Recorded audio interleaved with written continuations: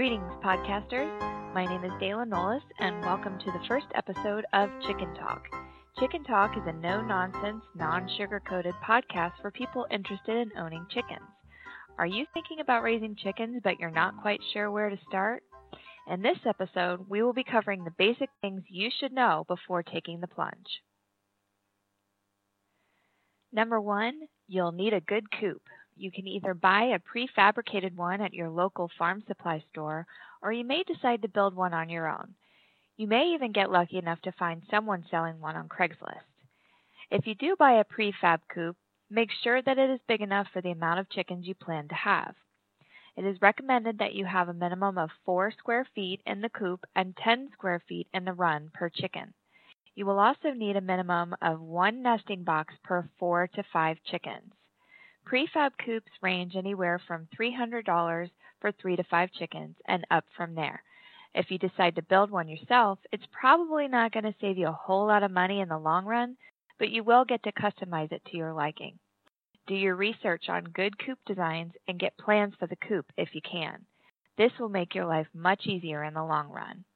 When we first decided to get chickens, we needed to find a coop that was big enough for 10. Fortunately, my husband is handy, so we decided to build our own. I researched site after site, learning all about what chicken coops should and shouldn't have.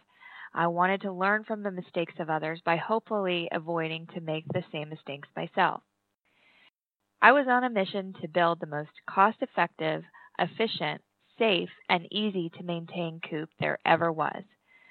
There is a site I stumbled across called backyardchickens.com, and of course Pinterest, that I also found very helpful in my quest for the perfect coop. When all is said and done, if you're building a custom coop, you can expect to spend anywhere between $500 and $1,000 depending on the size of your coop. Number 2, get to know your local chicken expert. Find a local expert at your nearest farm supply store and save their number. Many veterinarians can be great resources for chickens as well. The website backyardchickens.com that I mentioned before can also be a great resource for you, especially if you do not live in an area where farm supply stores and chicken experts are prevalent. This site has tons of great information that covers everything you need to know about chickens. Another option, if you have children, is to see if your county has a 4-H club to join. They will serve as a community where you can share ideas and information, and it's a great learning experience for the kids. I signed my kids up for our local 4-H chapter before we got our chickens, and so far they are loving it. Number 3, you may get a rooster in the bunch even if you didn't want one. Chicken sexing is only 90% accurate, so there is a slight chance that you will get a rooster in your bunch.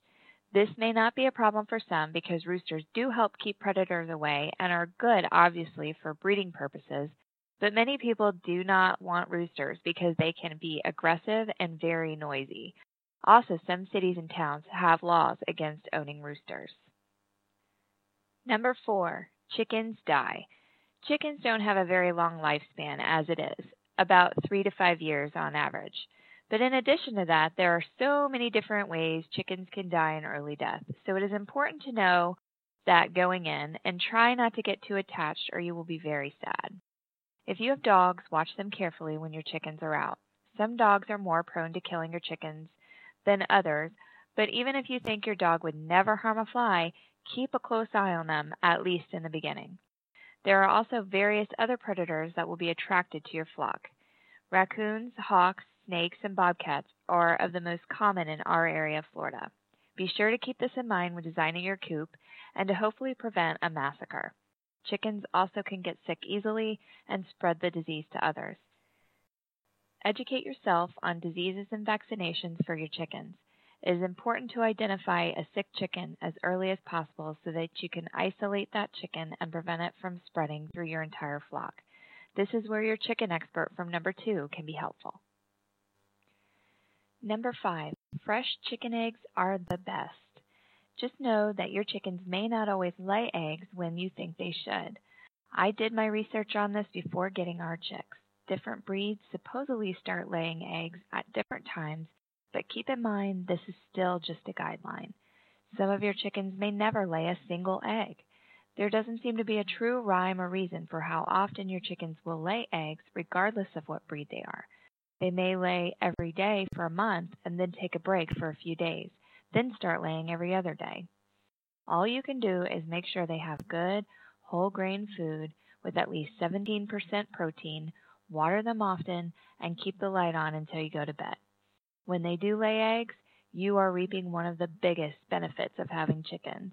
The eggs taste supremely good, much better than store-bought eggs, and they're fresh. Having a basket of fresh eggs on the counter to draw from is a lovely experience. The colors of the shells are so beautiful, and picking them up warm from the brooder is the most positive sign of freshness you can imagine. Number 6. Chickens can be dirty and smelly. Chickens poop like nobody's business, which creates a smell like all get out. Be sure your coop is lined with plenty of bedding, is well ventilated, and easy to clean. This can help cut down on the stink. Oh, and did I mention the flies that will join the party? It's a good idea to hang a few fly traps in and around your coop to keep them at bay.